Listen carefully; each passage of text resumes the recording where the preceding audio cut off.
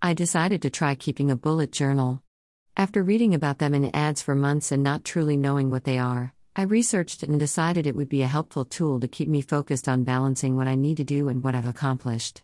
I did start a 2023 self-care journal which is already laid out, but sometimes those prompts don't match anything I actually do from day to day. This style of blank book contains space dots instead of lines, in grid form.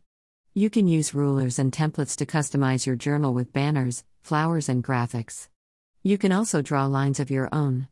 I will find it a challenge to draw a complete line without the pen trailing off into a small squiggle at the end. It's a curse I never overcame while drawing lines in high school. I'll try to use something to hold the ruler down, like a heavy brick, and then draw my lines upside down. That should do the trick. Another term for bullet journaling is bujo, using the first two letters from each word. That sounds a bit like bougie, which is a slang term for persons with a high-class nose in the air affectation and an affinity for spending in a class above their means. Think of it as that neighbor with the Escalade, on lease, who you know pays for their weekly mani pedis on their lowest interest credit card and rents their ritzy handbags by the week. I found out quickly that bujo can be a bougie choice, with accessories to pretty up your books such as washi tape. They're not wishy-washy, but beautiful strips of colorful or fanciful designs to use at will and showcase your entries. Lovely ribbons serve as bookmarks, and uniquely shaped paper clips help you find other pages in an instant. You can add photos to your journal, or write in colored pens, even write with bright colored gel pens on black paper if you wish. The general idea is to stimulate your mind while keeping track of your life.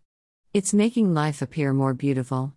Working from home makes life rather dull, so I hope this will help. I could have started with a lined book and gone on from there, but I have found that beginning in that manner is often too slow for me. I need the challenge to tackle something more middle of the road. Not kindergarten, but maybe second grade. The book I ordered will come with sustainable products and accessories. The book cover is vegan leather. Never having dealt with vegan leather, I just hope it feels touchable and doesn't smell distinctively odd. Once I get started journaling, the hope is to stay focused and retain my creative spark.